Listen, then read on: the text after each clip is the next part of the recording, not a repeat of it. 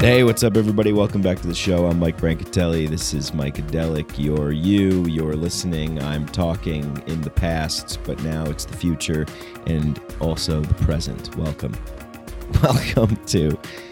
to this podcast. Got a great guest on the show today. Got my good friend Joey Gallagher, the executive director of Psychedelic Club. Psychedelic Club was one of the first places that I went to when I moved to Denver. The Psychedelic Club of Denver holds weekly meetings every Monday at Hooked on Colfax, which is a great place, great coffee, great people, and been attending as much as I can, and been fortunate enough to do some events over there, some speaking and things like that. So Psychedelic Club, they're an awesome network of chapters. They're not just localized to Denver. So Joey heads up as the executive director, the Psychedelic Club National, and they're dedicated to increasing awareness about psychedelics. And I love that they are founded on the idea of cognitive liberty.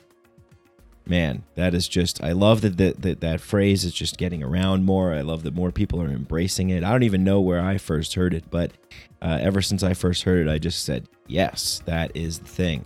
They believe in pretty much the same thing that I believe. A personal interest in psychedelics is legitimate, healthy, and socially acceptable. No one should be able to tell you what you can and cannot do as long as you're not forcing your way or forcing anything onto anybody else.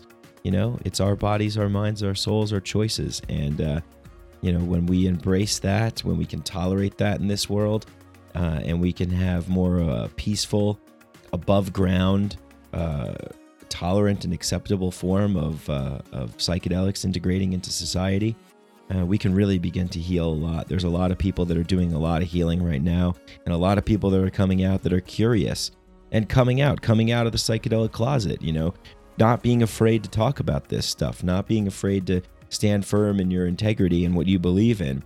I oftentimes still hear a lot of people saying, "Oh, I can't really talk about that. I can't really talk about that." But when we do talk about it, we give it the respect and the value that it deserves, and we also I don't know if I want to say the word infiltrate, but we pop in to someone else's reality tunnel. We disrupt the narrative that they have by just saying, "Yeah, I use psychedelics and they're extremely beneficial for me." Whatever it is that you do, and that's the beautiful thing that I love about what Joey has created with many others, Bethany and Clayton, and Joe Moore is also on the board advising, and am I leaving some people out? I forget. Dave. There's a lot of amazing people that head up this organization and bring this together, and the beautiful thing about it is that every time I go to Psychedelic, there's always it's just filled with people who are curious and open and want to learn about this stuff. And we talk about all this in the show, so I'm not going to go on too much. But Psychedelic Club is a great organization, so I highly recommend checking it out. All the links are in the show notes in the description there, and check it out. And like I said, they're a network of chapters. So maybe they have a chapter where you're located, or maybe if you're interested in starting one, then you can reach out to them and contact them. I believe this is a great way to spread the message and spread the love and find the others and join in this psychedelic renaissance that we find ourselves in. So I got a couple things coming up. I'll be on the Good Cinema panel for the Gaia Psychedelica series, talking about a psychedelic society. And man, am I so psyched to be talking about this, because I'm going to start talking more and more about this sort of thing. Through the years of doing this podcast, that's sort of my whole intention, was to try and fuse libertarian philosophy with the psychedelic experience. And from that initial core, I've expanded into so many different diverse realms of thought and ideas and experiences that have just made that whole original idea so much more robust and so much more fluid. And recently, Charles Eisenstein has been blowing my mind. So I've been reading all of his books. I'm on 2 of them right now, but I have more in the queue, and I'm just following up on a lot of stuff. He's really helped crystallize a lot of my thinking, and and really help put me in a direction of where I want to be going with the message that I want to be delivering, and that is one of a psychedelic society. So I'll be talking at the Alamo Draft House. I'll be on the panel with a bunch of other people, or a few other people.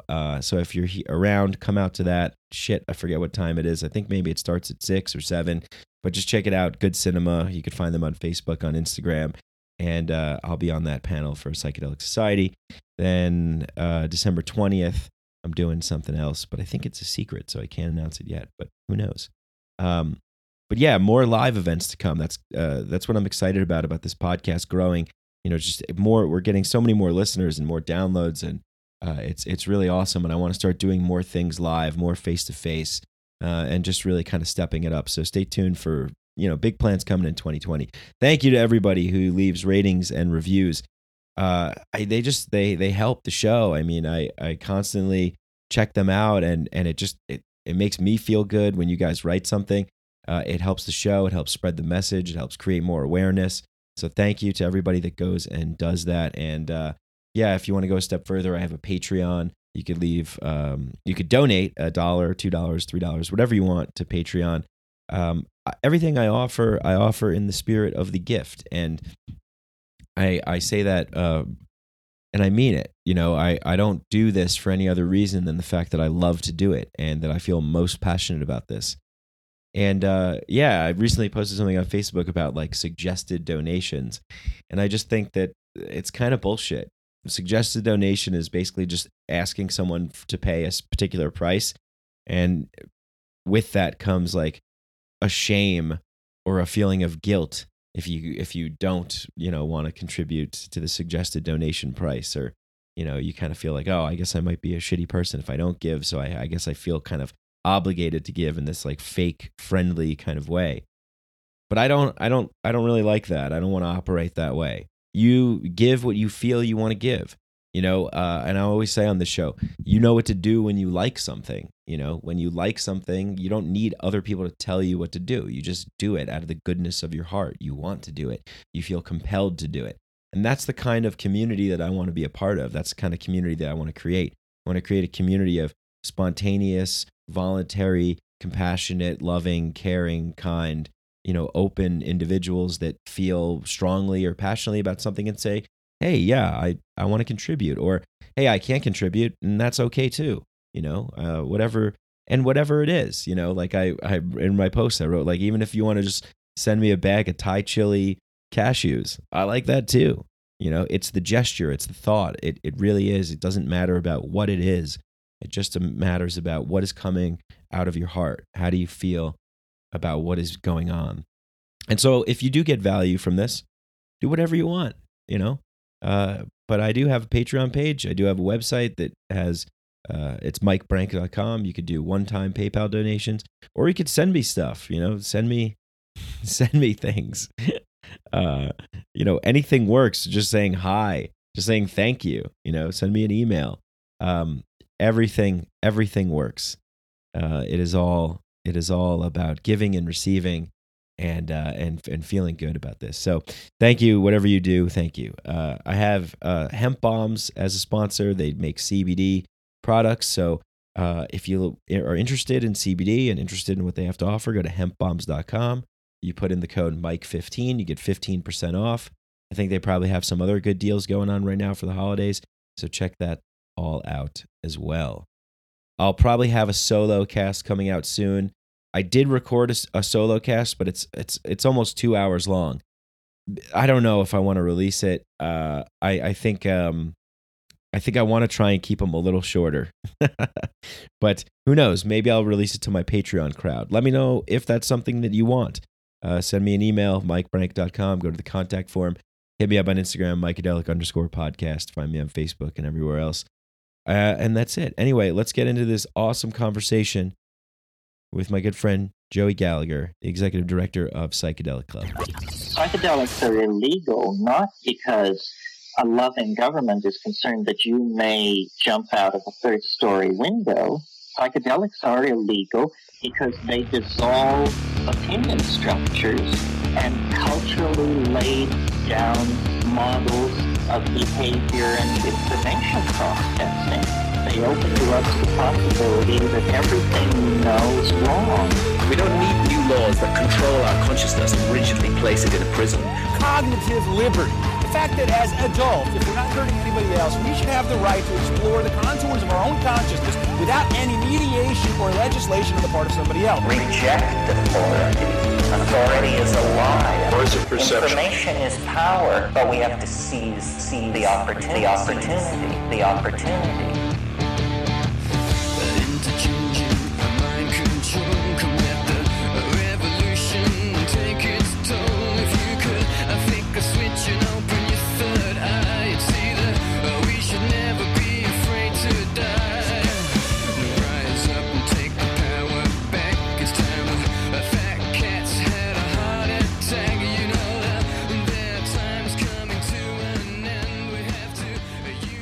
How normal it's going to be. Lately, my conversations have been pretty weird. So, Yeah, have they? What have you been talking about? well, today's Giving Tuesday, so I asked a large amount of family members for donations to Psychedelic Club. So that was kind of a new thing. When I first moved to Denver like 3 years ago, I was kind of afraid to attach my name to psychedelics, and now I'm asking my mom for donations. So, Wow, what changed? I just being in Denver and the whole campaign and just being more public about it, and more people are realizing that it's okay, and I think just the whole environment around it has changed. Yeah. What did your family say? They're very supportive. They are? Surprisingly, they don't ask too many questions or anything. They at first at weed it was kind of like, uh-oh. Now that I think they know, cannabis is legit and all the business around is totally legit. There's a lot of money in cannabis. But yeah, my family's very supportive. And actually, I'm kind of surprised they don't ask me more questions about it. But yeah, they'll donate and say, have a good Tuesday, Joey. Did they donate? Yeah. Oh, yeah. Oh, nice. I think most of my donations came from my direct family members.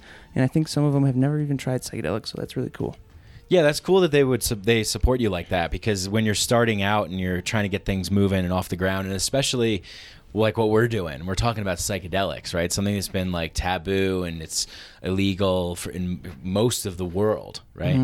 Mm-hmm. And it's almost like it's like a double sell. It's like, hey, like support me in my business, and it also happens to be in psychedelics. So the fact that they'll support, you need that support from family and friends. So that's huge. Yeah. Yeah. Nice, man. Congrats. Totally. Thank you. Yeah. So you went home to Chicago. Yeah. Over the summer. You spent the whole summer there. Yeah, 13 weeks. 13 weeks of summer. And you got some knee surgery done, right? Yes, I did. I had a total knee replacement with hinges. I got full titanium now.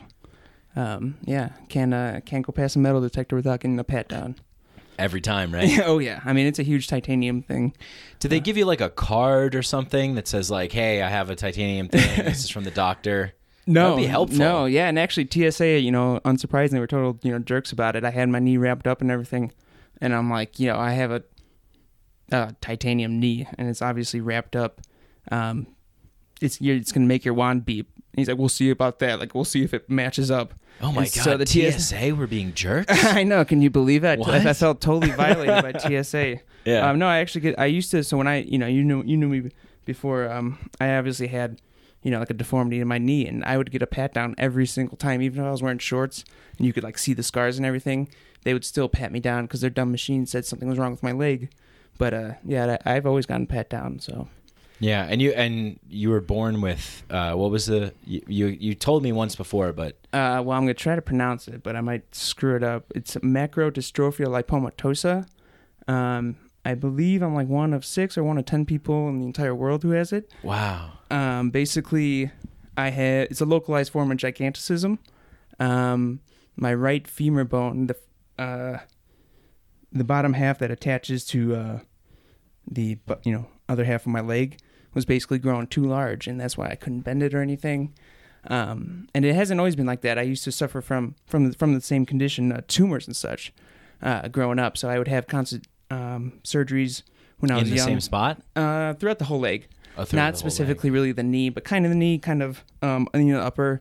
So the tumor was more attached to the muscle. So I used to have a bunch of surgeries that were just about, fixing the muscle, fixing the skin. This was the first real surgery that dealt directly with a knee. So Yeah, I got a full knee from 6 inches is just all titanium and everything. Wow. So. And that's a really intricate area. There's a lot of moving parts and pieces, and yeah, that's a big deal. Oh yeah, dude, it's like the most psychedelic thing that's ever happened to me. Wow. Getting a new limb, yeah. It's because I was stuck, walking a certain way for like 5 years. I couldn't bend my knee, man. And when I took, even right now, I can still feel the thing in there. Like I can feel the stake in my bones and everything. And it is trippy. And this is coming from someone who has done DMT over 50 times. And I can tell you, getting a new body part is way more trippy. Like learning when I first. Yeah, man. Wow. Took I had some skin work done too, and I had a knee straight for a month, and then when I can still remember like it was yesterday, taking a step and bending my knee, and it was like first I just felt every component in this thing, in this contraption, and I could still feel it, but not as much. But when I took that first step, I could feel like the whole everything in that thing. And then I felt like kind of like explosions in my brain because certain because your body's like sending signals and messages like, to your hey, brain. we're doing this again. You've been asleep for 5 years. Yeah. Move the knee now, dude. I tried to run, and I wish someone's the guy up there sleeping on the job. Yeah, He's hey, like, what are hey, you talking about? Move the knee. I haven't moved the knee in 5 years. Dude, yeah, I got to get someone to videotape me trying to run because it's probably the funniest thing ever. Like my left leg knows exactly what to do, and my right leg is like a drunk sailor. Like it is just like a wet noodle. Like, whoa, what are we doing? So right, yeah. Did you see that movie Inside Out? I have not. Oh, it's a cute like kids cartoon movie, but it has some adult themes in it too. But it's funny. It's just like they personify the body. Okay. So it's like, okay, well, like what do we do with this knee now? What do we do with this leg? That's exactly. We don't know how to operate this thing. But so you're rehabbing it now, right? Like you're working it back to health. Yeah, it's a long process because there's some muscles in my leg that I haven't used for 5 years, and they're like, when they started, they were like as small as guitar strings. Like even right now, like I can barely kick out my leg. When I first started physical therapy, I couldn't do that at all. So like, cause I just haven't been able to do that kicking motion in 5 years. So yeah. So you said it was the past 5 years. Like before that, were you able to bend and do more things with it, and then it kind of came on at that time 5 years ago? Yeah, the bone started growing. So basically, like giganticism is your body doesn't know when to stop growing. Right. And the more common is regular giganticism, I guess. Yeah. Well, how old were you 5 years ago? 22. Okay, so at 22 it started to come on. No. So well, the bone part. The bone part. So throughout I've had 10 or I lost count of how many surgeries I have. I had my first surgery at 2. But those were tumors. So it was like, imagine like in the leg. Yeah. Same so imagine leg, like the muscles overgrowing. Okay. So like they instead of growing into huge buff muscles, they grow into tumors, and so they had to remove those. So this was my first surgery completely focused on bones and stuff. So right, yeah. So you've had multiple surgeries. Oh yeah. On your right leg. Yeah, this was a medium surgery. I had a total knee replacement with some skin work, and I would say this was my middle of the road for me, man. I've had worse and I've had easier. Okay. Wow. Yeah. Yeah. So, but because you've been used to it. This has kind of been a part of your life, like. Oh yeah. It's kind of crazy. So there's like different sects of people who know me, like my family. Obviously, like Joey's having knee surgery. This is this is new. Nothing new. So they're it's like they kick into gear. They're ready to support me. And then so it's like then there's people like you who knew me at first with just a major limp, and now afterwards, and now there's people who know me with no limp. So it's like right. I remember meeting you at the Circus Collective, I think, and it was when the signatures just got approved. Mm-hmm. That's when I had just moved here. I think I'd been in Denver maybe 2 weeks or whatever, and I remember them saying someone gathered a bunch of signatures and got the Libertarian Party on board. And then as soon as I heard that, I was like, oh, someone here is like that, and I'm like, that's cool, man. And then I saw you, and you got up, and you had the limp, and I wondered, oh, what is that or whatever. But I just immediately had this like, damn, this guy's like, he's doing it, man. Like he's leading these causes, and he's creating these things. And then I found out you were Psychedelic Club and everything, and it just kind of, it was like inspirational actually, and I felt, I felt like more I don't know, like more of like a human being or something, you know, like the feeling that you have when you see something and you have appreciation, or you see someone, you have appreciation. So that was that moment for me when I met you. I just Totally. wanted to I'm not share afraid that. to say I probably knocked, top 3 most doors the Denver Decrim campaign. And actually my job before moving to Denver was a canvasser. I used to work 6 days a week, 10 hours a day, going door to door. Please don't. I would hate to live in a world where there was 10 days in the week. Yeah, that'd be terrible. But yeah, that was my job. And I actually got a phone call a month or two from my former boss. First of all, congratulating him on my surgery. And he told me, he's like, man, we used to talk about it with the other managers. We had no idea how you made it door to door. You had some of the most doors and a bum knee. Like, we couldn't believe it. And so, yeah, it wasn't easy, that's for sure. But I think it also, it looked a lot worse than it was. I was still able to, get around. It looked really, really bad. It looked like I just broke my knee. And often people thought, like, I just broke my knee and I was, like, trying to look for help or something. But, I made it work. Your body is really adaptable, I've learned. So I think, while, it did make walking around and stuff more difficult, I think it looked a lot worse than it was. Was there, like, throughout your life going through all this kind of stuff, like, I'm sure, because everybody deals with problems, right? Mm. And then, you're thinking, well, this is the end of the world for me. This is, this sucks. But there's so many degrees of problems, right? And so, but you're dealing with this. What did you have any kind of like fear and doubts, or like just general sadness or depression? How did you kind of like get through all of this? Oh yeah, and I got a few funny stories about this. Well, crap, I just forgot one. No, it was definitely scary and everything. And oh yeah, I had my first ego death. From recovering from surgery. And I remember it was before, I must have been a teenager or something. This is before I was, before I smoked weed for the first time, before I even, knew what LSD was. I heard about it, whatever. But I remember I was in the hospital and I was in so much pain. And I remember I was like, it was probably one of my worst surgeries. It was in 2010. I had a skin graft and everything. And, it was my first ego death. And I still remember thinking like, man, I felt like I died in there. Like something happened. Like there was just a slow point where I just surrendered and everything. And looking back on it after, the long, strange trip I've been on, that was most definitely an ego death. If I've ever seen one, was me sitting in a hospital bed one day. So, I've been listening to a lot of Ram Dass lately on his awesome podcast, which is on Spotify and such. Yeah, Ram Dass Here and Now. Yeah. Yeah, love it. Yeah. And they talk about, pain is, the most direct path to God, most path, which is so weird, but at the same time, I totally agree.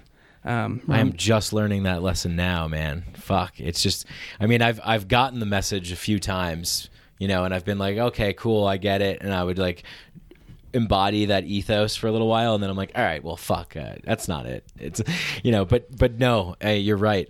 Yeah. And there's this great documentary on Netflix with Ram Dass. It might be called Be Here Now. Or no, it might be called Going Home. I forget. It's like 30 minutes long. It's not called Eager to Dying to Know. Is that the one? No, that's the one with Timothy Leary. There's another one where it's just Ram Dass in Maui, and he talks about his stroke, and he says, I don't wish you the stroke, but I wish you the grace of the stroke. And that hits the nail on the head for me. It's like, I don't wish you the knee replacement, but I wish you the grace from the knee replacement. Just because it has taught me how to appreciate life so much more. And, every day is such a miracle to be able to walk again, so... Yeah, it's just, of course, Ram Dass hits the nail on the head when it comes to that. Yeah, man. Yeah, no, it's so true. It's like, I oftentimes think about things on a larger scale about like society and civilization and like what is it going to take for us to kind of turn things around. And a lot of people talk about crisis and, that it takes like a big catastrophes and crisis to shake things up, because it seems like almost sometimes that's only when we can receive the message. Yeah, and you need leaders to step the fuck up too. So, and we've been seeing that, especially here in Denver. It's really great to get back in this house again, because the grassroots is where it's at, baby. Yeah. Our intentions are mostly pure. And just where it's at, there's Why'd you say mostly pure? I mean, but well, it's pure. we don't dose everybody, just 1 in every 10. No, there's some people involved in the grassroots that are, shady and stuff. Sure. The grassroots isn't perfect. Nothing's for perfect. the most parts. Ours are. Yeah. Yeah. So yeah, it's great to get back, to our roots and everything. And I think, ever since the campaign, which was headquartered here, has thrown the psychedelic renaissance into hyperdrive. And I think sometimes we get caught up in the hierarchy and everything, and not that we shouldn't be listening to our wise elders and everything, but we can't forget our roots, can't forget why we're doing this. We're doing this for the masses. We're not doing this so someone, a select few group of people can make a quick buck or something. Hell yeah. I agree with that 100%. Yeah. I mean, that's the only way I think things change, I remember one time Hillary Clinton was like being asked about laws and something. It was like some video from like when she was running in 2016. She's like, you don't change hearts and minds. You change the laws and then the hearts and minds change. And I was like, you are a reptile from Jupiter and I need you to be sent back there. 100% wrong. We're going to force comment on psychedelics because of our campaign, because of our run-of-the-mill, or not run-of-the-mill, exact opposite of the run-of-the-mill, because of our armada, our, fly-by-the-seat campaign. And that's exactly the opposite of what she said. And I think, some people in the policy activist zone kind of got a little upset that a bunch of grassroots people most of us never even, I've been involved in several campaigns, but a lot of teams were never involved in a campaign before, and they pulled off the biggest campaign in 2019.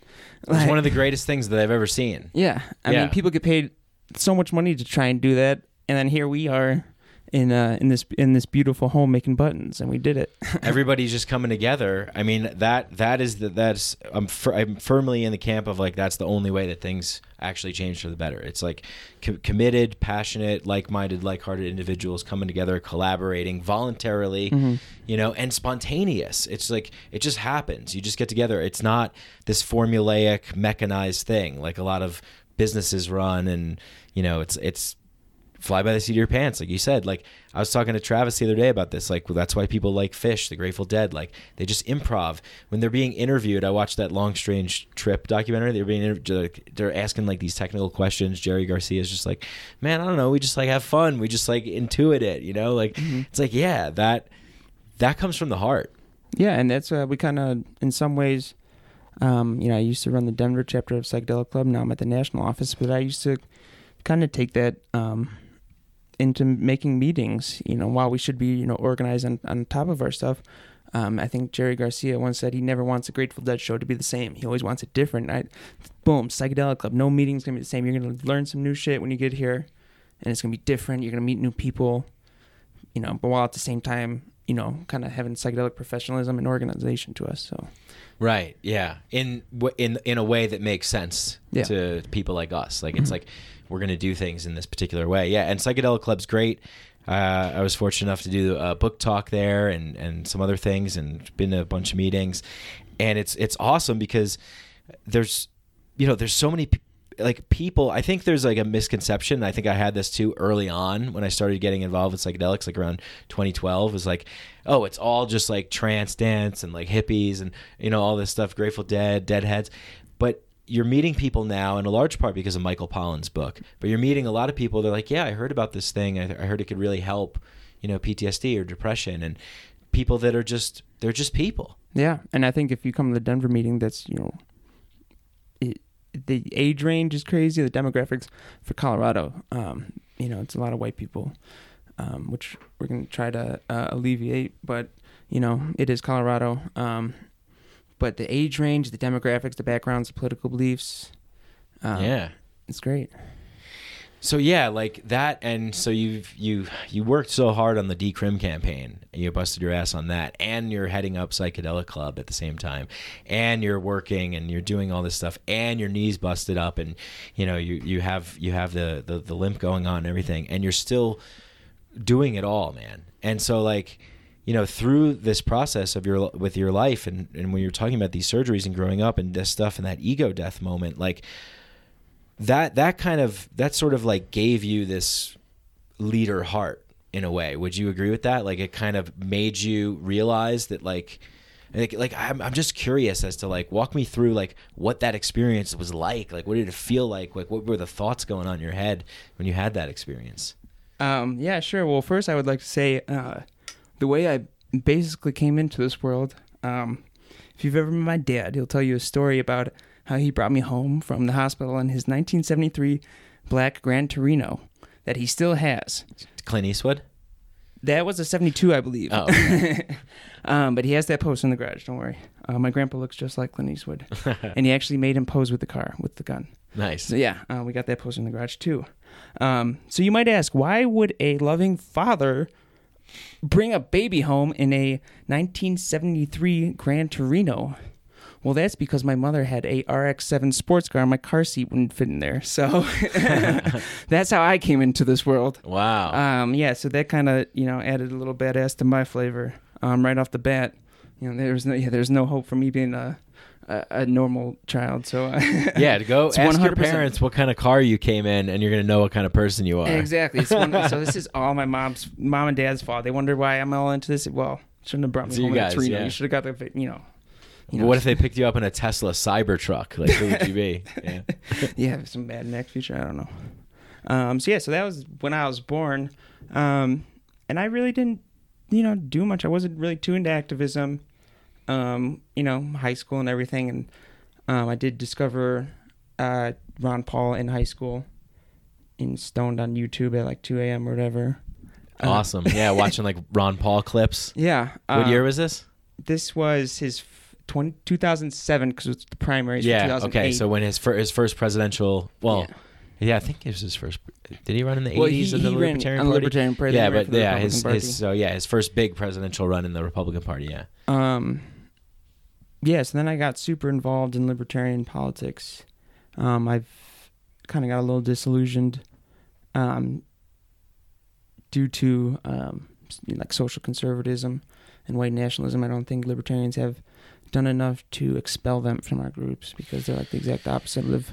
I've been trying to get a little back into libertarian stuff, especially with decrim stuff. But I think the libertarians as a community has done a terrible job of keeping out white nationalists. So, I think if I do get involved, that's gonna be my number one objective is to fuck up some white nationalists and get the fuck out of our libertarian circles because you're not welcome. That's anti-liberty is white nationalism, racism. So yeah, let it be known if I do get back into politics, I'm coming for you white nationalists, especially if you're in the libertarian community. I'm going to ruin your day. Well, yeah. I mean, if I were to come at them, I would just try and just dose them. Like that would be like come on now, Mike. You can't be dosing people unconsensually. Well, if it's white nationalists, I mean, come on. It'd be better than violence. I'm a pacifist. Okay, it'd be better than hitting in the head with a hammer. Yes. If the hammer was laced with LSD. What if the hammer was laced with DMT and when you hit them with it, they just exploded? They were like, "Holy shit! I'm sorry." And then then what happens is they become all of our servants. They have their minds blown. They realize the wrongs of their ways, and all the racists and bigots become our servants. Unless they go do some Charles Manson shit. He used LSD to get his people to do his shit. Yeah, but we're not Charles Manson. So yeah, I mean, I'm glad you brought that up because like I felt like with libertarianism, like it's just another camp. Yeah. I think that like I agree with the core principle of like the non-aggression principle. Yeah. I agree with a lot. I agree with a lot of things, but I also don't really fully like I remember when I was doing this show, Part of the Problem, all the time, and I was like into libertarianism and just reading all the you get stuck in a bubble. Oh, yeah. Totally. You get stuck in a bubble, just and like psychedelic kind of too. Yeah, just like psychedelics. I mean, you can get stuck in a bubble, and I always try and not get stuck in a bubble because when you get stuck in a bubble, then you're just confirming everything that everyone else believes, and you're just saying the same stuff, and there's no challenges, no new fresh ideas, except for these factions that have went off. Like right as I started transitioning out of libertarianism was when like Chris Cantwell and like these like Richard Spencer and this alt-right thing came up, and so many libertarians were like, "Oh, that's the way."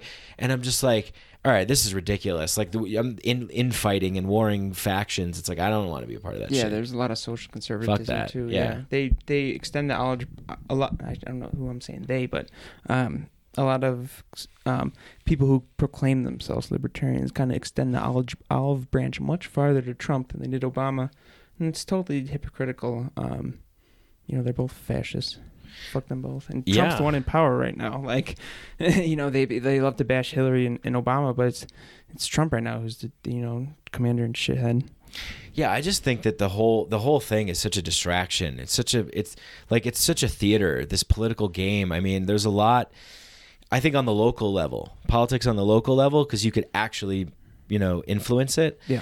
But all this other stuff, I mean, it's just, I don't have time for it, man. Totally. Like, extend an olive branch to the people, like you were saying, the grassroots and getting the people involved. Like, that's the only way forward. I mean, I'm sure you see it, right? Like, how many people come to Psychedelic Club and are like, oh, wow, like, I never knew about this before, and thank you for having me. I'm sure you have, like, some... And does anything come to the top of your mind, actually? Like, since starting Psychedelic Club, like, any moments in particular that stood out for you in terms of...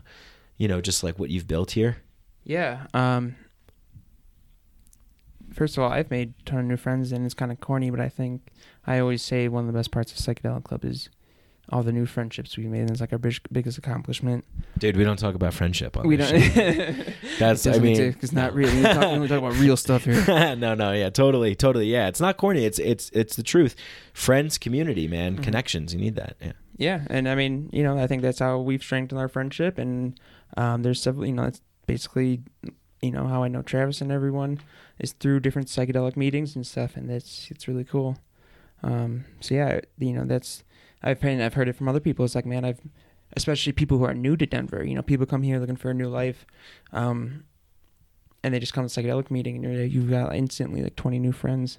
Yeah, that's why you're sitting here right now. Exactly. I mean, when I first came to town, I was like, all right, I got to find all the psychedelic stuff going on in Denver. And yeah, Psychedelic Club was probably one of the first places I went to. Yeah. Turns out we have a meeting every Monday. Every Monday, yeah, at a great spot. Yeah. Sometimes it gets a little too hot, but it's okay. Builds character. Yeah, it does. Yeah. It's like a sweat lounge. I was in an Uber today, and the woman in the Uber had the heat on, and she was wearing a T-shirt. But everyone else that got in, it was like an Uber pool. Everyone else that got in were all in jackets and stuff. It's like first world winter problems. These are the important issues of the day, guys. We need to get to the bottom of why this woman wasn't wearing a jacket. Crazy 4 stars. With the heat off. Yeah, it was hot. It was hot in there. It was hot. 4 stars. Yeah. I don't even think I star rated her yet. But the cool thing about Psychedelic Club is that it's not just here in Denver. Oh no. It's expanded. I mean, I've seen psychedelic clubs popping up all over. I know there's one at a college. Which college? I forget. CU Boulder and CSU and Colorado Springs. Okay, cool. So yeah, 3 different colleges. And there's a lot of activity happening at the college level too. Like totally. There's so much cool stuff now. I mean, when I was in college, that wasn't going on. Yeah. So the Boulder chapter was the founding chapter actually. They just hosted Sarah and Ryan of the Zendo Project, so that was an awesome meeting. We've got that Colorado privilege that Zendo is just right there in Boulder. We have about 13 chapters. We have big plans for 2020. We're probably gonna double or triple in size in 2020. So awesome, man! Stay tuned. Yeah. And a lot of people that listen to the show, they're always like messaging about where to get DMT, and no, they're always but they are. Page, stop messaging me where to get DMT. Yeah, stop messaging the Psychedelic Club Facebook pages too. Come on now. Yeah, we got to go encrypted, guys. And the other thing is, signal it. Come on now. DMT will find you when you're ready. But yeah, there's a lot of people ask like, oh, well, where can I find out more about the psychedelics that are going on? Where can I like meet other people that think like me? Talk like me, like are interested in the same kinds of stuff that I'm interested in. Like, where can I find the others? And so I think Psychedelic Club is an awesome thing to like franchise out and start all these little clubs everywhere. And yeah, join a club or start a club yourself, right? Yeah, totally. I mean, it's a very decentralized organization.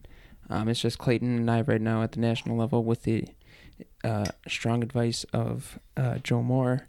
But they're, so different, especially between the college chapters and the community chapters.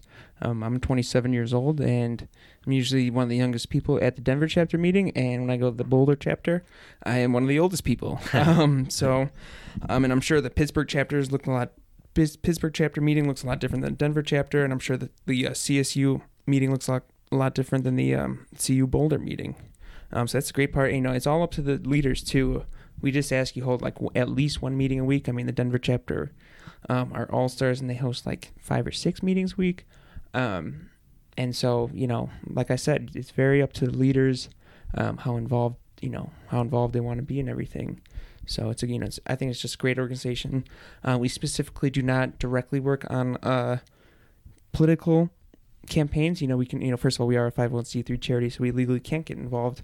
We can endorse initiatives like we endorsed Decriminalize Denver, but we can't spend any money on it. So, Psychedelic Club did not print any, things or anything.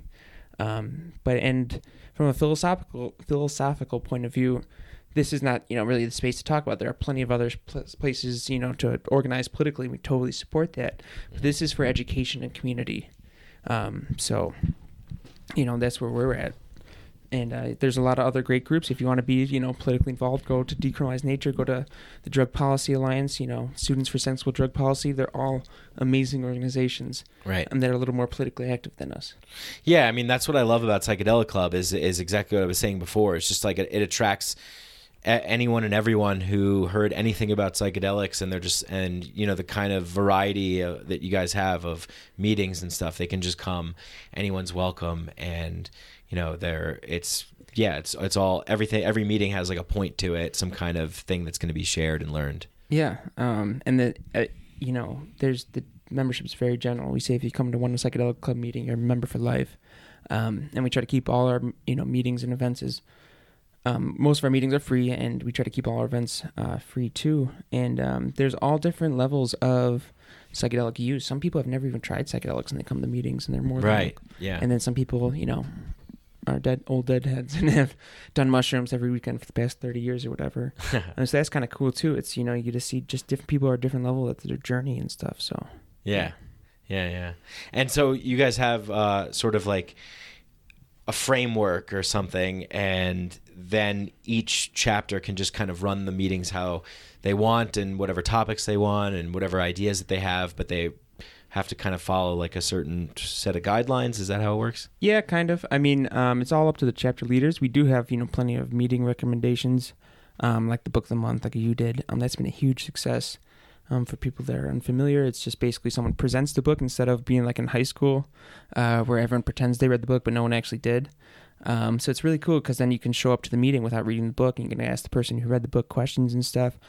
So a bunch of our chapters have adopted that. A big thing we do with meetings is we encourage leaders to have time for discussion. So if you watch an episode of Hamilton's Pharmacopoeia on peyote, we ask the group, who's tried peyote, what's it like and stuff, instead of just being okay, that was the episode, see you next week, bye. We try to integrate everything. We try to integrate the teachings. And if we host a speaker, we always ask them, please leave 20 minutes for question and answer, because we just want that, community vibe. We're not here to lecture, we're here to discuss. Yeah, that's what I loved about the book talk that I did. It was so fun. I mean, I loved just because at first I was all right, I'm presenting this book, and then sort of maybe halfway through I was because a lot of people were asking questions, I'm let's just fucking talk about this. And it was great. Everybody was talking, everybody was chiming in, and we had a really robust discussion, probably 20 people or something like that. Yeah. And yeah, it was really fun. And then after that, people hang out afterwards and that's great, yeah. Go talk about more stuff. Yeah. That's what the real discussion is pizza and beer after. Yeah, exactly. Yeah. But this is the way things get spread, and you're doing it, but by bringing people together, getting people interested, educating people, and then creating a space where people can communicate with each other. I mean, what else is there? Is there more? I don't know. You pretty much covered it. Generally being nice and friendly. Being nice, yeah. Listen to people, man. So many people just have so much agenda, and they have so much, just judgments about people, and a lot of people kind of use the positivity and psychedelicness to kind of cover it, and you know, I feel like there are a lot of judgmental people in psychedelic circles, and they think just because they're positive and, you know, whatever, they can kind of get away with it. But, you know, be true, you know, treat everyone like it's God and drag, but in a real honest way. Don't be this fake. My good friend and partner in crime at Psychedelic Club, Clayton, said, I'm going to paraphrase, and he said, you know, life is not just a bunch of positive, you know, rainbows, and, you know, you're not just an enlightened being. That's some Brave New World shit. Like, you know, there is negativity to the world. There is suffering. You got to realize it and embrace it. So, you know, I think, you know, that's kind of a message for psychedelic communities. Focus on being more real instead of being positive, I would say, because then when you be real, the positivity is like a side effect. Totally, man. I couldn't agree with you more. And it's like, be real. Okay, what does that mean? It's like some abstract, like, oh, well, this is what real is. Real is like these types of people. They seem to be being real, so then I'll be that. But no, what it means, what being real means is like being really you. Yeah. And being really authentic and being genuine and being open and also being vulnerable, you know, too, because everybody has their issues, everybody has their problems, and, you know, you're sharing yours, I share mine on this show. Like, it's the only way that we can tear down borders and boundaries and walls and fears, you know, is that when we show up in that way. And like you said, that with Ram Dass, treat everyone like God and drag. I mean, we are all the same, you know. Yeah. And another great thing that Ram Dass talked about too is like some people get so attached to this anti-materialism, anti-capitalism stuff.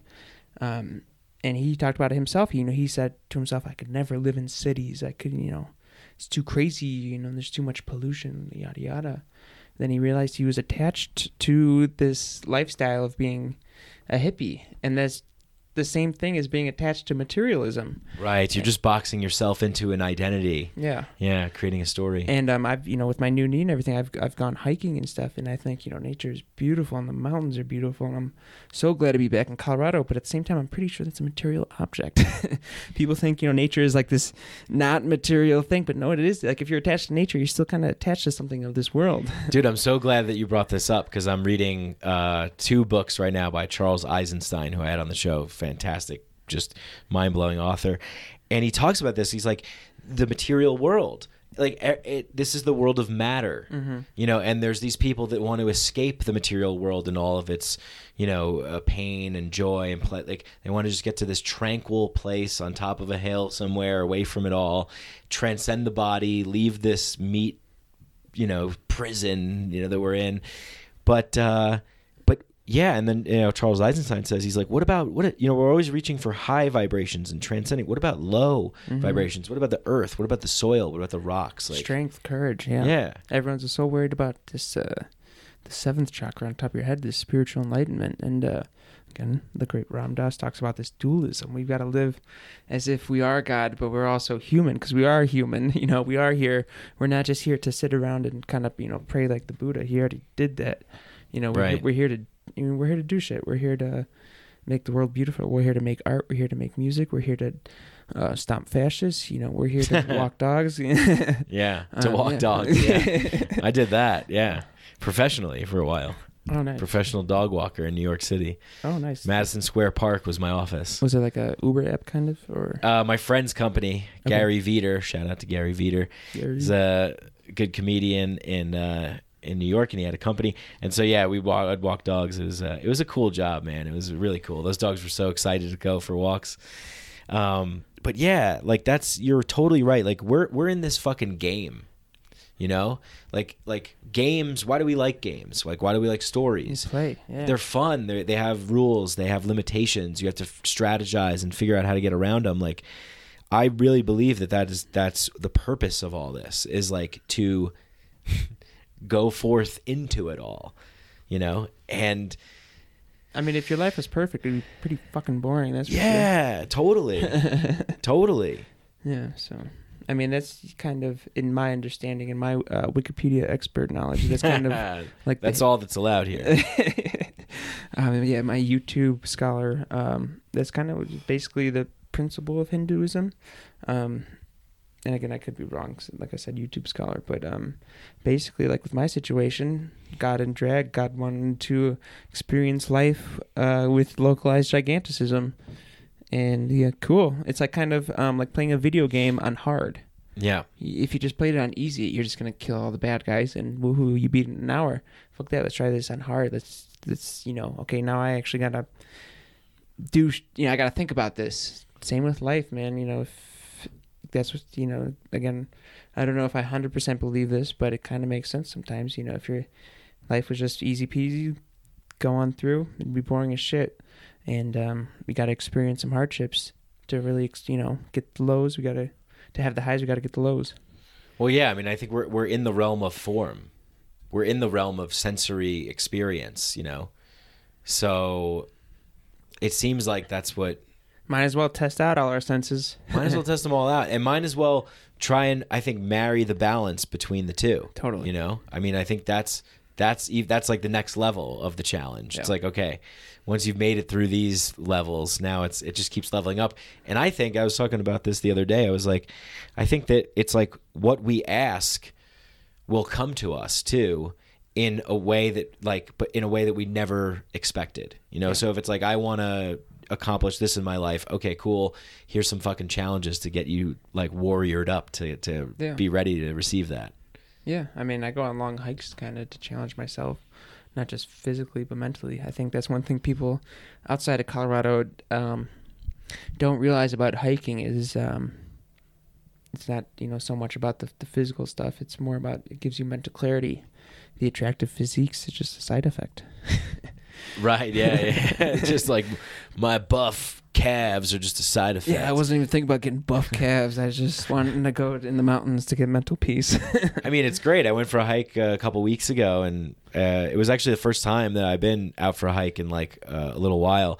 And I'm just like, oh my God, it's so fucking like energizing and nourishing and puts things into perspective and makes you reflect and gives you gratitude and peace and a sense of groundedness to the earth, to those lower vibrational frequencies that we seem to be so afraid of. Yeah, it's really hard to be nervous and upset and angry when you're on a hike because sometimes the hike gets hard and that you don't got time to be angry. You don't got time unless you're on a hike with a fascist. Yeah, or something like I gotta push you or something. I push you off this cliff. Just shut up until you get to the top of this thing. Yeah, you stupid ass. Eat this rock or something. I don't know. But yeah, no, it's cool how hiking is for mental clarity. Yeah. So, dude, one of the things that I like the birth of this show came from like my like wanting to be like, okay, I was fully in a libertarian camp, and I'm like, all right, and now I experience psychedelics. I'm like, whoa, there's a connection here. There's a connection between liberty and the psychedelic space and consciousness and freedom and liberation. Like that was my initial spark. And you're that kind of guy too. Like, what was it for you? Because you started watching those Ron Paul videos. You got involved in libertarianism. Then was it activism after that? Like, how did that? And then when did the psychedelics kind of come into play? The first time I was around LSD was at a certain organization's national conference. I'm saving it to whenever I get to the national conference to announce it to them that this was it. So it was actually in libertarian circles that I think I was first introduced to LSD. And yeah, like you said, it's freedom, baby. From the perspective of libertarians, I think a lot of different ideologies hold this view is, they're fighting for freedom. But I think that's what it is. Like, psychedelics kind of free your conscious and you can decide how to live your life the best, not some authority figure. And this just goes hand in hand with both. So.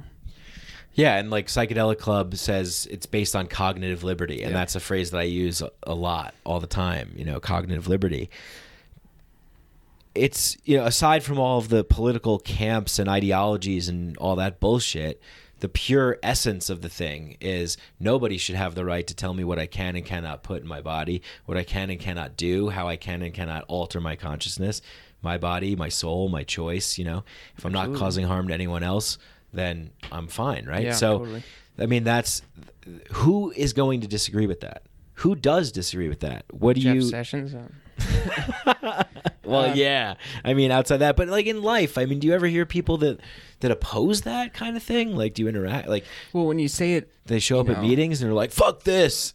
I'm for psychedelics, but I'm for socialist, communist psychedelics." Well, I mean, there's people of all different ideologies. So there's definitely communists and socialists, but I think in the authoritarian manner, not too many authoritarians are involved with the psychedelics. Right. Yeah. Yeah, I don't know. It kind of just breaks the mold and everything. And I've noticed a lot of people who are on the left kind of are like left anarchists, and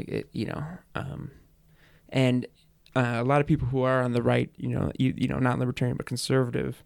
And it's important to make that distinction. We've got to really, we've done a poor job of separating ourselves from the right. But a lot of people who are conservative kind of, are very anti-authoritarian. It still supports Trump somehow, but, I think there's just a large anti-authoritarian streak to psychedelics.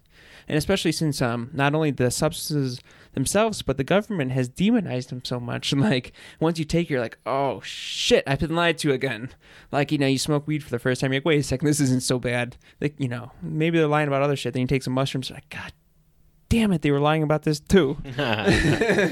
Yeah, I mean, really, the only way you can find out is try it. Yeah, Direct experience. Not the substances themselves kind of give you this like anti-authoritarian fire in you, and the fact that the authoritarians have lied to us for so long and so harshly. Like, oh, if you take LSD, you'll melt your brain. Yeah, right. It'll probably regenerate brain cells. Yeah, Again, citation needed. Well, no, I mean, it's just the veil of lies, and and then psychedelics can liberate you in that way because. You're going, okay, like we are nature. We are a part of nature. And nature doesn't like run on mandated force. Yeah. It runs on flow. It runs on creation, destruction, chaos, order. It's this, a ocean wave could be like really beautiful, but then there's a tsunami that comes, right? Yeah. So that's the way that nature operates. We're no different. We're spontaneous, right? So this idea of authority and forcing people to do things. Yeah. I mean, it's totally not the way of how human beings want to naturally live. Yeah, and I think the anti-war really comes into it because not many people can eat a bag of mushrooms and go shoot someone right for the oil companies. So I think that plays a huge part too.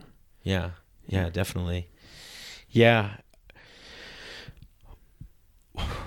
What do you think about there's so much going on, and you guys are always posting like news articles and stuff. I mean, that's kind of one of my primary sources of how I find out about what's going on in the world of psychedelics, right? Psychedelic Club's always posting like FDA just granted breakthrough therapy for psilocybin for major depression, right? Like these are huge wins, and MAPS is doing like really good things, and there's a lot of other companies.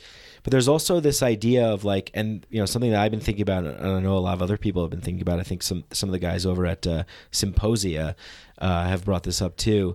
Is this idea of like psychedelics just becoming another commodified good or service within the structure of this like crazy powerful empire in which we're existing in, this, you know what I mean? Like it's just going to be a consumed and made crony capitalism. Yeah, it's going to get cronyfied. Yeah, and there's I think what America is experiencing right now is like a fusion between the worst parts of socialism and the worst parts of capitalism. We have these greedy motherfuckers who are in control of the government. And I think, this, I don't even know what fusionism, I don't know what to call it, whatever America is. And I think crony capitalism can definitely take advantage of psychedelics. And then we really got to watch out for that. And that's, me personally, I just want to bring it all down, decriminalize and legalize everything. Bring down the total drug war. And I think that's the best way to fight it. If, make the licensing easier, I think, people should be able to sell psychedelics very deregulated. There should be some local regulations and stuff, as far as like dosing and pesticides and whatever. But it can't be like, how it's so fucking hard to get a license. Like you need a whole compliance team and shit just to open up a single dispensary in Colorado. And that's ridiculous. I think the way to fight, because only rich people can afford that. I think kind of what the left struggles with is, when you have all these regulations and stuff, you need a compliance team to do all. You need lawyers and stuff, and who can afford that? Rich people. Again, so you kind of got to find the balance between regulation and over-regulation, because if you over-regulate, then only only rich people can afford the $500,000 startup fees or whatever. So I think the best way to combat that is to, really decriminalize it and, legalize it, but make the application process easy and stuff, reduce the fees. I mean, it's ridiculous that it costs so much, and yet we get taxed on cannabis so much. Why don't you use the tax for that shit, for the application fees? So it's easier for people who are in, a less economic situation than these crony capitalists in cannabis to open up a dispensary. But that's not how the government thinks. No, they want to figure out a way that they can keep the people at bay from tearing down the whole fucking system, and also, so giving them a little bit of what they want and getting still something that they want, right? Which is like, $30 on taxes if you're buying recreational from a dispensary. So it's like, and then the other thing is the great point that you brought up is that it excludes a lot of people, you know. So we do see a lot of people in the psychedelic community, in the spiritual community, in the consciousness community, whatever you want to call it, like, like come to my retreat, $1,000, or buy my special crystals and all whatever all these things are. It seems to be more geared towards people that can afford that kind of stuff, when really a lot of people that are suffering and in bad positions in life and maybe need a lot of healing, and it's like we need to give access to them too, So, but on the flip side too, I think there's some form of, I don't want to say commercialism, but businesses can make this medicine super cheap and super available. I mean, look at the price of cannabis in Colorado and Oregon. It's like $500 a pound in Oregon. People are getting their medicine cheaper. We will soon be able to get weed delivered in Colorado. Nice. Yeah, so I think there is, there's two sides of the coin. Yes, can crony capitalist apps take it over? But also there are some business people who can make psilocybin more available for us. They can make the gun, dosed right and everything with their fancy machines, and, big warehouses and stuff produce, again, for people who are less economically fortunate, you can get psychedelics cheaper then, if we do have some sort of ethical capitalism, conscious capitalism. Yeah, I just feel like, I don't know, like, do you think that's possible? Oh, I mean, conscious capitalism is way more attainable than conscious socialism or communism. I might get a little flack from my leftist friends from that, but whatever. And while I'm on this rant, some of the people on the left have been a little hypocritical because they bitch about people not paying taxes and shit. What does the United States government use those tax money for? Bombing brown people across the oceans. Like, I wish everyone would avoid taxes so we can defund this nasty white supremacist organization known as the United States government. Like, Yeah. I mean, I don't think, people get so, they didn't pay their taxes and stuff. Well, we need to really fix the tax problem because they're just going to use it for bad things. Like, I don't want to be paying policeman's salary. Right. Yeah, no, I mean, it's we've been so conditioned to just kind of believe that this is the only game in town. It's like, well, I remember, I think it was Tom Woods, I think, that says this. And he says that, like, it's always this 3x5 card of allowable opinion. It's either, they're arguing, Mitt Romney and Hillary Clinton are arguing about 10% taxes or 30% taxes. But Ron Paul, in the kind of libertarian perspective, is arguing about the entire concept itself, right? Yeah. So this entire concept of, like, capitalism, socialism, like crony capital, like the whole thing revolves around a massive elephant in the room, which is force, coercion, greed, corruption, and that sets the tone for the whole fucking thing, right? Yeah. But when you have people coming together and they're not being forced to do shit, but they just want to voluntarily do shit. I mean, we're all in situations like that all the time. People do things out of the goodness of their heart. They give gifts, like you gave me that wonderful plant. Thank you so much for giving me that. Yeah. The nature of giving gifts and voluntarily, contributing and getting passionately involved. I mean, that's a part of the equation too, So I think there's a whole world that can come of psychedelics being decriminalized and embracing this idea of sort of total freedom. Yeah. Totally. Yeah. What would you like to see? Like, what would be like a cool vision as a world changer? And like 10 years from now, like, where are we living? What does it look like? We're shutting down prisons, baby, public and private. Another thing that the left struggles with is private prisons. Public prisons are just as bad. They just abuse human rights just as much. So we need to start shutting down public prisons and private prisons. I think that's really the huge part. We do kind of get caught up in the whole decriminalization, legalization of psychedelics, and I think that's extremely important. But we cannot forget the people who are locked up. There are people in Colorado right now that are locked up for so long for selling less weed than I do in a day, and that's terrible. So we cannot forget the people who have suffered during the drug war. So I think just ending this monstrosity known as the drug war is my thing. And, and of course the side effects are going to be mushroom shops and stuff, and that's going to be really cool. Yeah. And more like spaces and places to do that kind of stuff.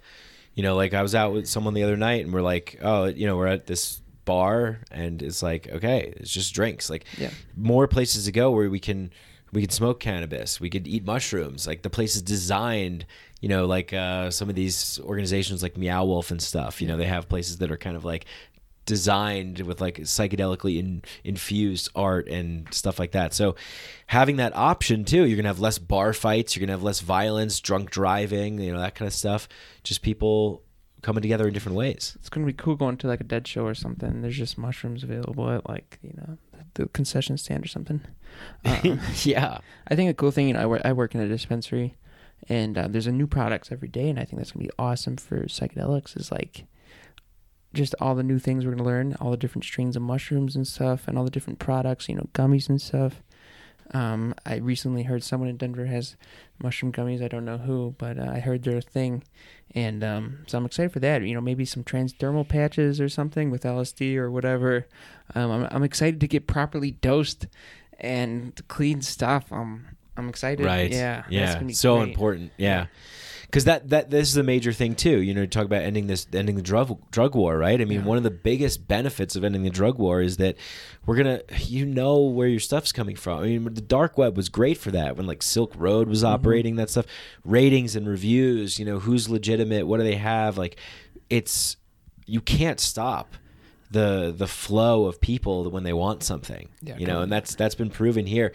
And people tend to kind of come together to make sure that they're getting good things. So I'm sort of like an anarchist. I sort of think that like I just kind of believe in local. Like I think that like local rule is way better than far. Like totally. It's the 525 people that's sit in their chairs in Washington D.C. and the whole fucking apparatus outside D.C. the fucking beltway beast of think tanks and contractors and stuff, alphabet agencies. That's fucking crazy, man. Like we don't need that. So yeah, are you the kind of person that thinks that like, do we need government? Or what kind of form of government do we need? Or is it just like get rid of the whole thing? I like to say, globalize the economy, localize the government. I don't see, the thing is, it'd be such a mystery what would happen if we just abolished everything right away. I think I sometimes do consider for myself an anarchist. I would definitely prefer if a lot of services are provided by non-governmental agencies, just because private nonprofits spend money so much more. But I realized that's kind of not the world we live in right now. So in Joey's perfect world, yes, everything would transition over to private sectors and everything. But a lot of libertarians they for some reason really, really hate the welfare state. And I get it; it's totally bloated and spending a lot of money. But at the same time, some people need that support. And it's not just pull yourself up by your bootstraps. Like, I hate that shit. Like, okay, yes, boomer. Yeah, okay, boomer. Some people are in a shitty position that's not their fault, and they work hard every fucking day. And some people do need support. Yeah, the beast is too big. This machine matrix monster is just too big and strong and powerful, and you can't just rip the Band-Aid off. People are going to be hurt by that. So exactly. But yeah, I mean, again, I think one of the things that psychedelics can provide for you, hopefully, is an expanding of your heart. Yeah. One funny story is I had surgery at Mayo Clinic, which is one of the world's best hospitals. Yeah. And when I actually had two surgeries. I had one major surgery, then I had to go back under to clean up things. We'll say that it was like a 30-minute surgery. But when I was coming out of it, if you're ever familiar with surgery, you're a little loopy, let's say. Yeah. Put you under. And I was I was being goofy in the recovery room, or whatever, and the nurse is pushing me, and I was talking to her something. I can't remember what started this conversation. Everything's like, I was like fading in and out. Like I think the kids call it browning out. This is, I just got out of surgery. And I'm talking to I never even saw her face. I don't know what she looks like. I just remember her voice. And we were talking about my surgeries, and because they kind of try to talk to you, like, "Hey, you doing okay?" and everything. Yeah. And I remember she's talking to me. I'm like making like goofy noises or something. But then she's pushing me, and we're talking about my surgeries and stuff. And I say, the mental pain is worse than the physical pain, and that's why me and my friends in Denver decriminalized mushrooms. And she didn't say a word after that. I was like, what? Why did you respond to that? What the fuck? Yeah. Yeah, I wonder if like maybe now she's like on her computer, like, where do I get mushrooms from? Someone said something to me. It means something. I got to take, like, you never know who's going to get interested. I mean, it's a pretty serious situation. Like, this person's just recovering from a major physical endearment, and he tells you the mental pain is worse than the physical pain, and mushrooms help it. So I think she's going to remember that comment for a while. Yeah, definitely. Yeah. I mean, that's one of the best testimonials you can give for mushrooms. Yeah. So what kind of mental pain? Oh, golly gee. Well, Gee Willikers, Batman. Well, being a kid, I had surgeries during summer and winter and stuff, and I couldn't participate in sports, and that sucked. Being a kid, you just want to go play outside and play sports. That really sucked. And I kind of felt like, I was just an outsider, kind of, because I got this medical problem. I thought, and I'm not sure, but, I thought, maybe girls I liked didn't like me because of my knee and stuff. And that's not confirmed, but that's, just what I thought. And I think that's kind of made me a little bit of a social outcast. So there was that, just the social things. I mean, the physical pain, like, the balance, like I said before, I don't wish you the knee replacement, but I wish you the grace. At the same time, it really fucking hurt. Like, the physical pain, man, holy shit. And I've been really taking it easy, and I don't really, in the recent months, haven't done any, psychedelics or anything. I've been trying to get back to baseline, just because I felt like I was in this different state of mind all summer, just not only from the drugs I was on to help alleviate my situation, but just the constant, being in pain and not being able to sleep and stuff, just has you in this mindset like you're just in the trenches, and some kind of, trying to get back to baseline. Yeah, just kind of hanging on. I'm still working at it. Yeah, I'm still trying to get back into the normal flow of things, and it is a traumatic experience. I think I haven't been diagnosed or anything, but I think I do have some sort of post-traumatic, stress from it, and I have, if I go into hospitals, there's some smells that will trigger it. I get a little nervous, things like that. Sometimes I don't want to believe the doctors or something, even though they have no reason to lie to me or anything. But yeah, so I think just, from social exclusion and just straight up physical pain, man, pain hurts.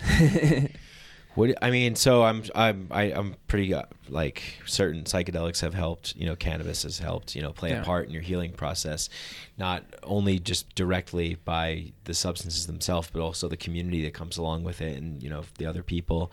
Is there anything else that you do, like, to try and kind of like, get through this, or stay kind of mentally tough through challenging situations that could make a lot of people fold?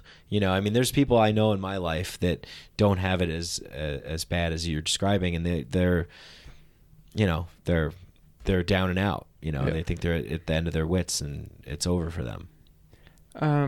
Well, first of all, I would say synthetic drugs really helped. Opioids helped. And I'm obviously involved in the Psychedelic Club. Natural medicines are great, but so are synthetic medicines, man. I couldn't sleep without Oxycontin, so thank you, Oxycontin. Like, yeah, I was in such extreme pain. I've had skin graft people, like, come at me, like, I can consume more. I'll consume hundreds and hundreds of milligrams of CBD and get stoned as ever and try whatever. It doesn't work. Like, Right. I've tried everything, and it just, I think that's some problem with the psychedelic community. We're all, there's a natural cure for it. No way, opioids worked for me. And did they produce some bad side effects, like constipation or something? Yes, absolutely. And I got headaches. Guess what? I there were some times I was in tears because I was in so much pain, and just taking an Oxy helped me sleep for 4 hours, and that was more than worth the side effects. Right. And no, I didn't get addicted. I haven't. I took pain, opioids for 2 months straight, and I just stopped, and I haven't searched for them or anything. Yeah, this kind of relates back to this kind of elitism, right? Like this is like Psychedelic elitism, psychedelic elitism, but also elitism in general. Like when you were talking about hiking in the mountains and stuff, it's like there's a level of like, this is material, the material stuff, right? Like material elitism, Yeah. So. Yeah, I smoked opium in Laos. It was awesome. Hell yeah. It was. I walked into this bar and there was just like a menu, and it was like opium, weed, mushroom shakes, LSD, like anything you could want. You just like order it. And there's. Hell yeah. It was one of the coolest places I've ever been to. If you're in Southeast Asia or thinking about going, go to Vang Vieng, Laos. Okay, I'll Google Maps it. Yeah, but yeah, this is so. Yeah, I mean, these things are helpful. Whatever tools that we can get to help us, right? Yeah. I mean, it's all, psychedelics are exceptional, but so are other substances. I think they all play a part, and they all have risk and rewards. And I think there's synthetic drugs have a place in our society, especially opioids. I mean, and actually Ram Dass talks about this a little bit with hospice work. Sometimes they won't give you opioids in hospice because they're afraid of you getting addicted. A terminally ill patient is going to get addicted? Oh no! And this is Ram Dass talking about it. He's like, who cares if they get addicted to opioids? That'll bring them peace. Like, sometimes opioids help people live, and I think that's one part of, the prohibition crisis right now we're seeing is people are overreacting to it. They're not legalizing any of the drugs, they're prohibiting it, and so now people who need these drugs are not getting the drugs. It's harder to get, and I've actually kind of noticed with my surgery, like I was in a lot of pain and they would not give me stronger, and they gave me stronger stuff in the past, and I think it's, again, I have not confirmed this or anything, but the opioid crisis and the government's response are restricting people who actually need it, and so more bullshit from the drug war. Yeah, I mean, it's like, and they created the problem. Mm-hmm. I it's mean, a prohibition crisis. This is all a side effect of prohibition. If we just decriminalize and legalize, we would know what's in our stuff, and we would be able to test it, and people wouldn't, have to hide away to do it. Just like alcohol now, if you have a problem, you can talk about it for the most part and everything. So yeah, and I think what you're doing with Psychedelic Club is just like so huge too, because I go to a lot of shows, and I'm in like, I'll be around a lot of people that are, on psychedelics, I would say.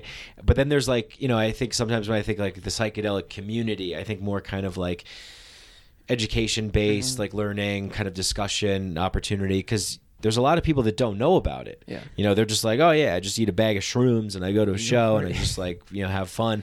And it's like, cool. Yeah, that's cool too. I mean, that's fucking, yeah. I mean, I like doing it. I do the same thing.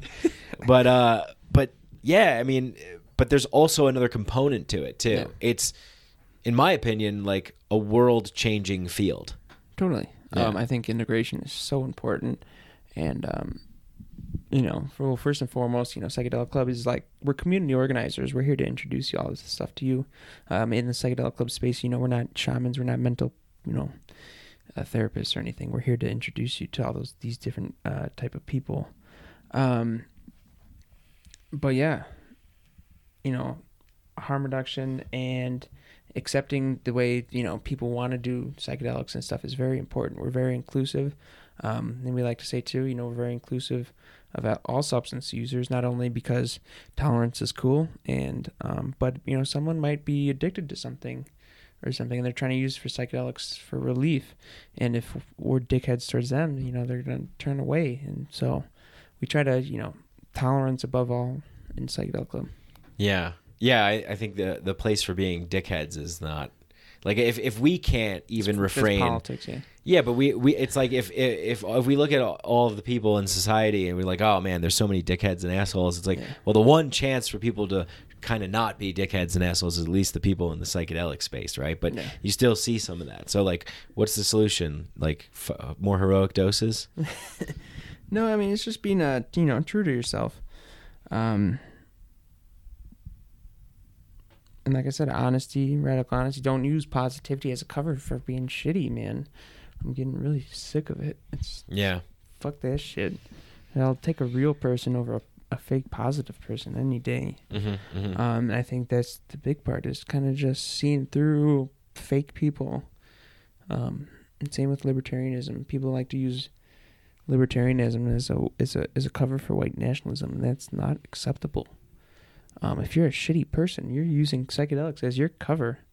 That is not acceptable. Yeah. I'm going to find you and call your bullshit out. I've already done it for a few people. You know who you are, and you're not welcome back. Yeah.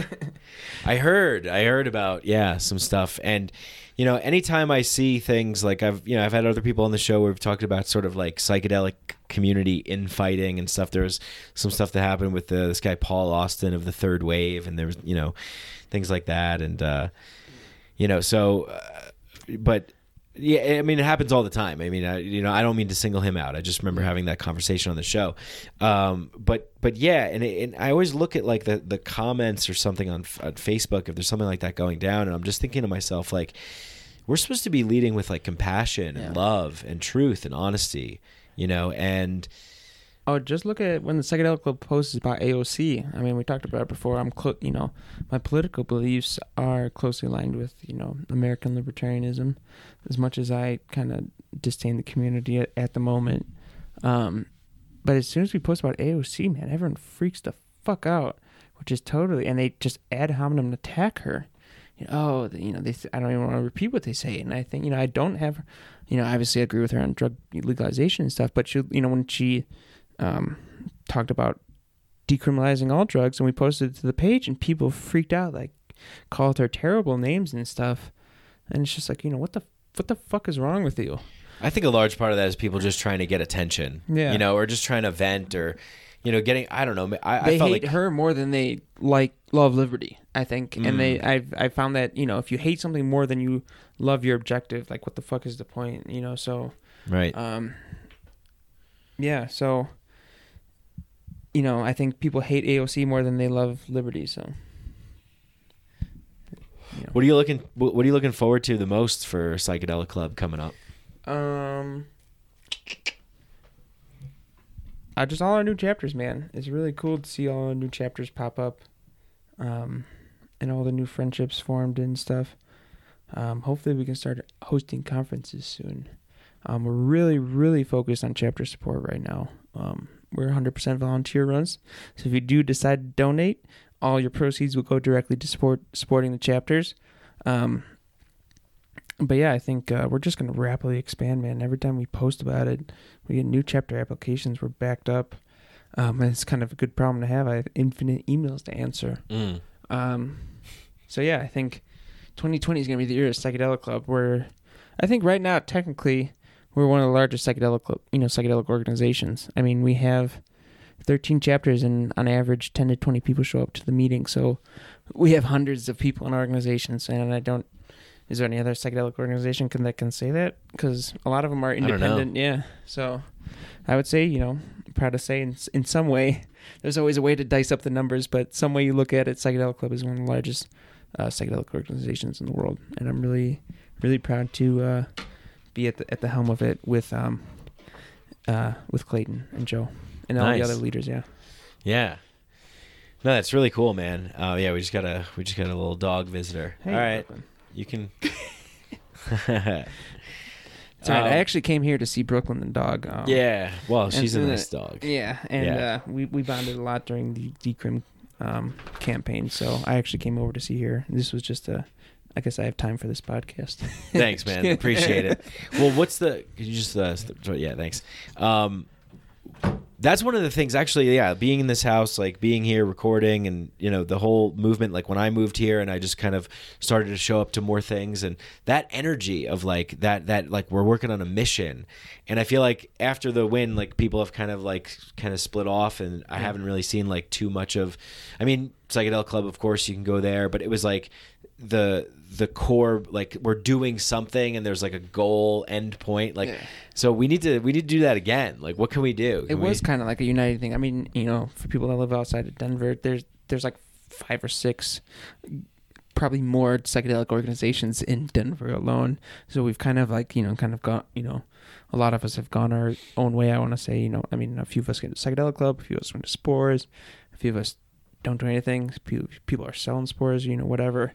But it was kind of cool. Like the Decriminalize Denver campaign, like united the whole, you know, psychedelic community of Denver and Colorado, which was really awesome to see. Yeah, it was like I remember going to like you know, Veterans for Natural Rights meeting, and then like a Decrim thing, and then like Psychedelic Club, and then like Psychedelica, and you know, it was just like all going on. It was cool, and I think that's the kind of spirit and momentum that we need to make these changes that we're talking about, like the horrible drug war, the prisons, like you know, the taxes, like all this bullshit, the foreign wars, the whole thing. It's all tied together, right? I mean, at the core of it, what do we, when we're having psychedelic experiences, when we're learning about this stuff, like what the core message a lot of the times, and you know, I feel like I don't necessarily see this so much with like the science literature that always comes out. It's like the love, like the love that happens, the bonds that are created. We are a loving awareness, as the great Ram Dass would say. Yeah. Just more empathy and stuff. I think that's a great mantra for everyone to have. You know, I'm loving awareness. I'm this consciousness roaming around this world, and let's make it exciting, man. You know, going to work every day sucks. Not telling people to eat more mushrooms is boring. So, you know, I think, you know, tell them every chance you get. Exactly. Going back to, you know, what's kind of the point in life is kind of have fun and fuck shit up. And there's, you know, when people say, oh, the point of life is having fun, should you go to an amusement park every day, or, you know, like, no, that's not, you know, like Psychedelic Club is fun for me. Yeah. Going to the coffee shop and writing, you know, answering emails and stuff, it doesn't seem fun in the moment, but, you know, after a long day or something, I'm like, oh, okay, that was pretty cool. So that's what I mean, you know, as the good Dr. Timothy Leary, you got to shake things up. You got to create new explosions in your brain, man. You know, if we just do the same thing every day, we're going to have the same results every day. And I think, you know, whatever you're in, you just got to try something different, shake it up a bit. Yeah, that's good advice. Nice, man. What else? Anything else? Did we leave anything out? Anything else going on? I don't know, man.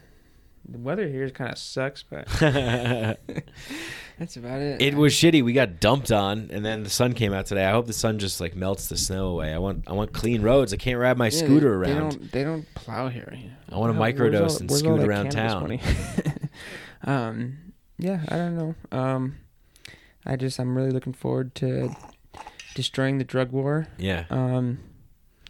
And there's, you know, I like to call Denver America's psychedelic city. It's pretty cool living here. Hell yeah. It's pretty cool living here at this time. Any events coming up that you want to plug, or? Oh man, I should have totally thought about this before. I would say, well, actually, you know, since the holidays are kind of coming up, Psychedelic Club is, you know, the chapters usually kind of take a little bit of a break, but I think Desi is giving a Book of the Month presentation in December. And I believe the Pittsburgh chapter is doing a Book of the Month too. So the college chapters are about to break for winter. So I know the CSU chapter just had their last meeting on Sunday, and the Boulder chapter is either having it today or next week. I forget, and I don't know what the CSU or the Springs chapter is doing. But no, we got the Good Cinema stuff. Hopefully we're going to bring the movie Dosed to other cities. Nice. That's a great movie. I don't think Fantastic Fun Guy's playing anymore. But look at it, you know, social media. That's kind of the point of Psychedelic Club, is kind of to be high visibility, to, you know, be the bridge between the psychedelic community and the general community. So, you know, look us up. You know, if you do type us into Google, I've tested it several times from incognito browsers. If you type in Psychedelic Club, we pop right up. Social media, we try to post as much as possible. Instagram, hit those millennials, and the Gen Z or whatever, Gen X, I forget which one. Is younger than us. Z. Whatever my brother's in. Yeah. So yeah. Be visible. Be proud. Fly your freak flag. That's what we're here for. Yeah. Yeah. Be Hell yeah. you. Let your inner beauty shine. Yeah, and move through that pain, that resistance, and get mentally tough, right? Like, it is hard, but what else is the point? I could have quit. I could, with my knee and everything, I could have just sat down and gave up. But what the hell is the point? Like, that's no fun. Going hiking is fun. Hell yeah, man. Dude, thanks, Joey. Totally. What if we did a psychedelic story? Do you have any that comes to mind that maybe you could share? I mean, we could even include it as like a bonus material if you don't want it to be into the masses. No, we can put it into the masses. We're putting it into the masses, folks. You hear that? He's a man of the fucking people.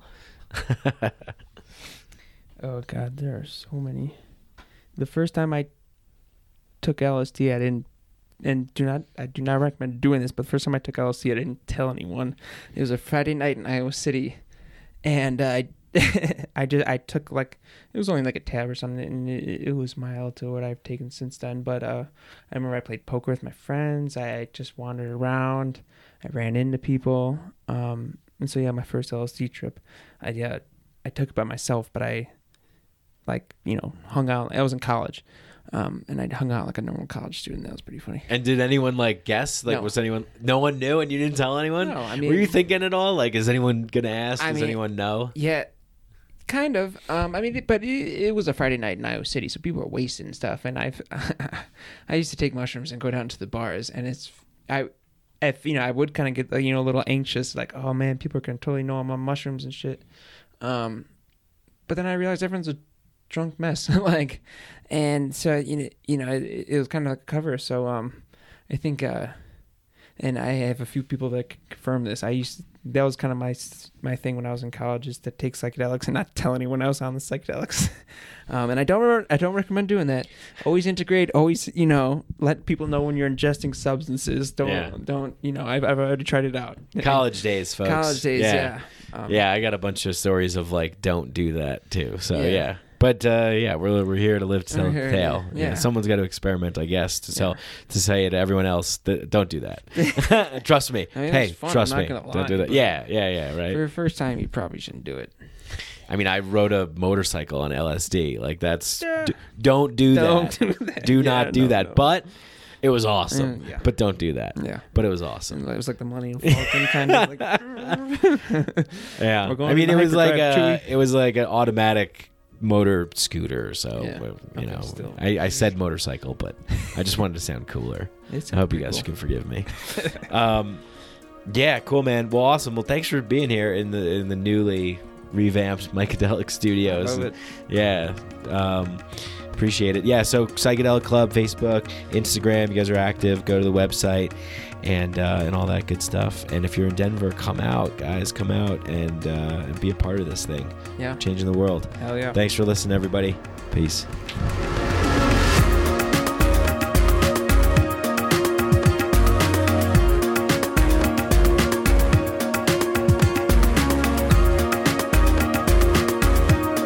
Hey, I hope you guys enjoyed that conversation as much as I did. If you did, go and leave a 5-star rating on Apple Podcasts. You can leave a 5-star rating and a review if you feel like writing something. That would be great. It helps the show a lot, helps us bump us up in the Apple algorithm, get the podcast exposed to more people. So if you like the show, go ahead and do that. If you want to go a step further, go to patreon.com/Mike Brank. You can donate, become a patron, be a part of the Mycadelic Inner Sanctum WhatsApp chat group of people chatting and connecting all around the world. We're finding the others, bringing them together, creating community. One of my favorite things to offer. I also release bonus episodes. Sometimes I do episodes that are kind of raw and kind of beta test them for the producers of the show, which are my patrons, the people who support the show. Big shout out to everybody that's a patron. Thank you for your love and support. If you want to do a one-time donation, go to my website, mikebrank.com. Go to PayPal and do a one-time donation if you feel that. And I really like the method of donation. it's a gifting mentality. And reading Charles Eisenstein's books recently and his talks have really kind of made me embrace the spirit of the gift, of giving and gifting. And what better time than this holiday season to be generous and to give. And, if you like the show, just tell people about it, spread it, share it. Also, contact me. Go to my email on my website, the contact page, mikebrank.com. Reach me on Instagram, Mikadelic_podcast. Hit me up on Facebook. Send me your messages. Send me your thoughts. Send me guest suggestions, ideas. Share your story with me. Reach out. Give me feedback. What do you like? What don't you like? And I love to hear from people. I always respond. So you can go ahead and do that. If you're interested in CBD, we have Hemp Bombs as a sponsor. You can go to hempbombs.com, get all kinds of CBD stuff. And I used to take their gummies. I think I'm going to start taking them again. I ran out, so I got to get some more. But they're really good. And check it out. If you're interested in CBD, you want to give it a try, put in the code Mike15 at checkout and get 15% off all of your CBD wants, desires, needs, and so forth. Big shout out to Danny Barnett and Galaxia for the music, the intro and the outro. And of course, thanks to Muse, who I mash up their song and put the Terrence McKenna clips and everything in without their permission, but somehow I'm still able to do it. So thanks, because I love that. And what else? I don't know. Thank you so much to everybody for your love and support, for listening. And I really, really, from the bottom of my heart, really can't express how grateful I am that out of all the podcasts out there that you choose this one to listen to. And like I said, let's really make this a collaborative effort. If there's something that you hear, that you notice, something going on with the show that you're like, hey, you used to do this or you do that, or I'd like to see this, or hey, did you ever think about that? Shoot me a message. I'm open. I communicate. I message back. I like this to be a collaborative effort. I want more community involved in this. So anyway, thanks. And till next time, peace.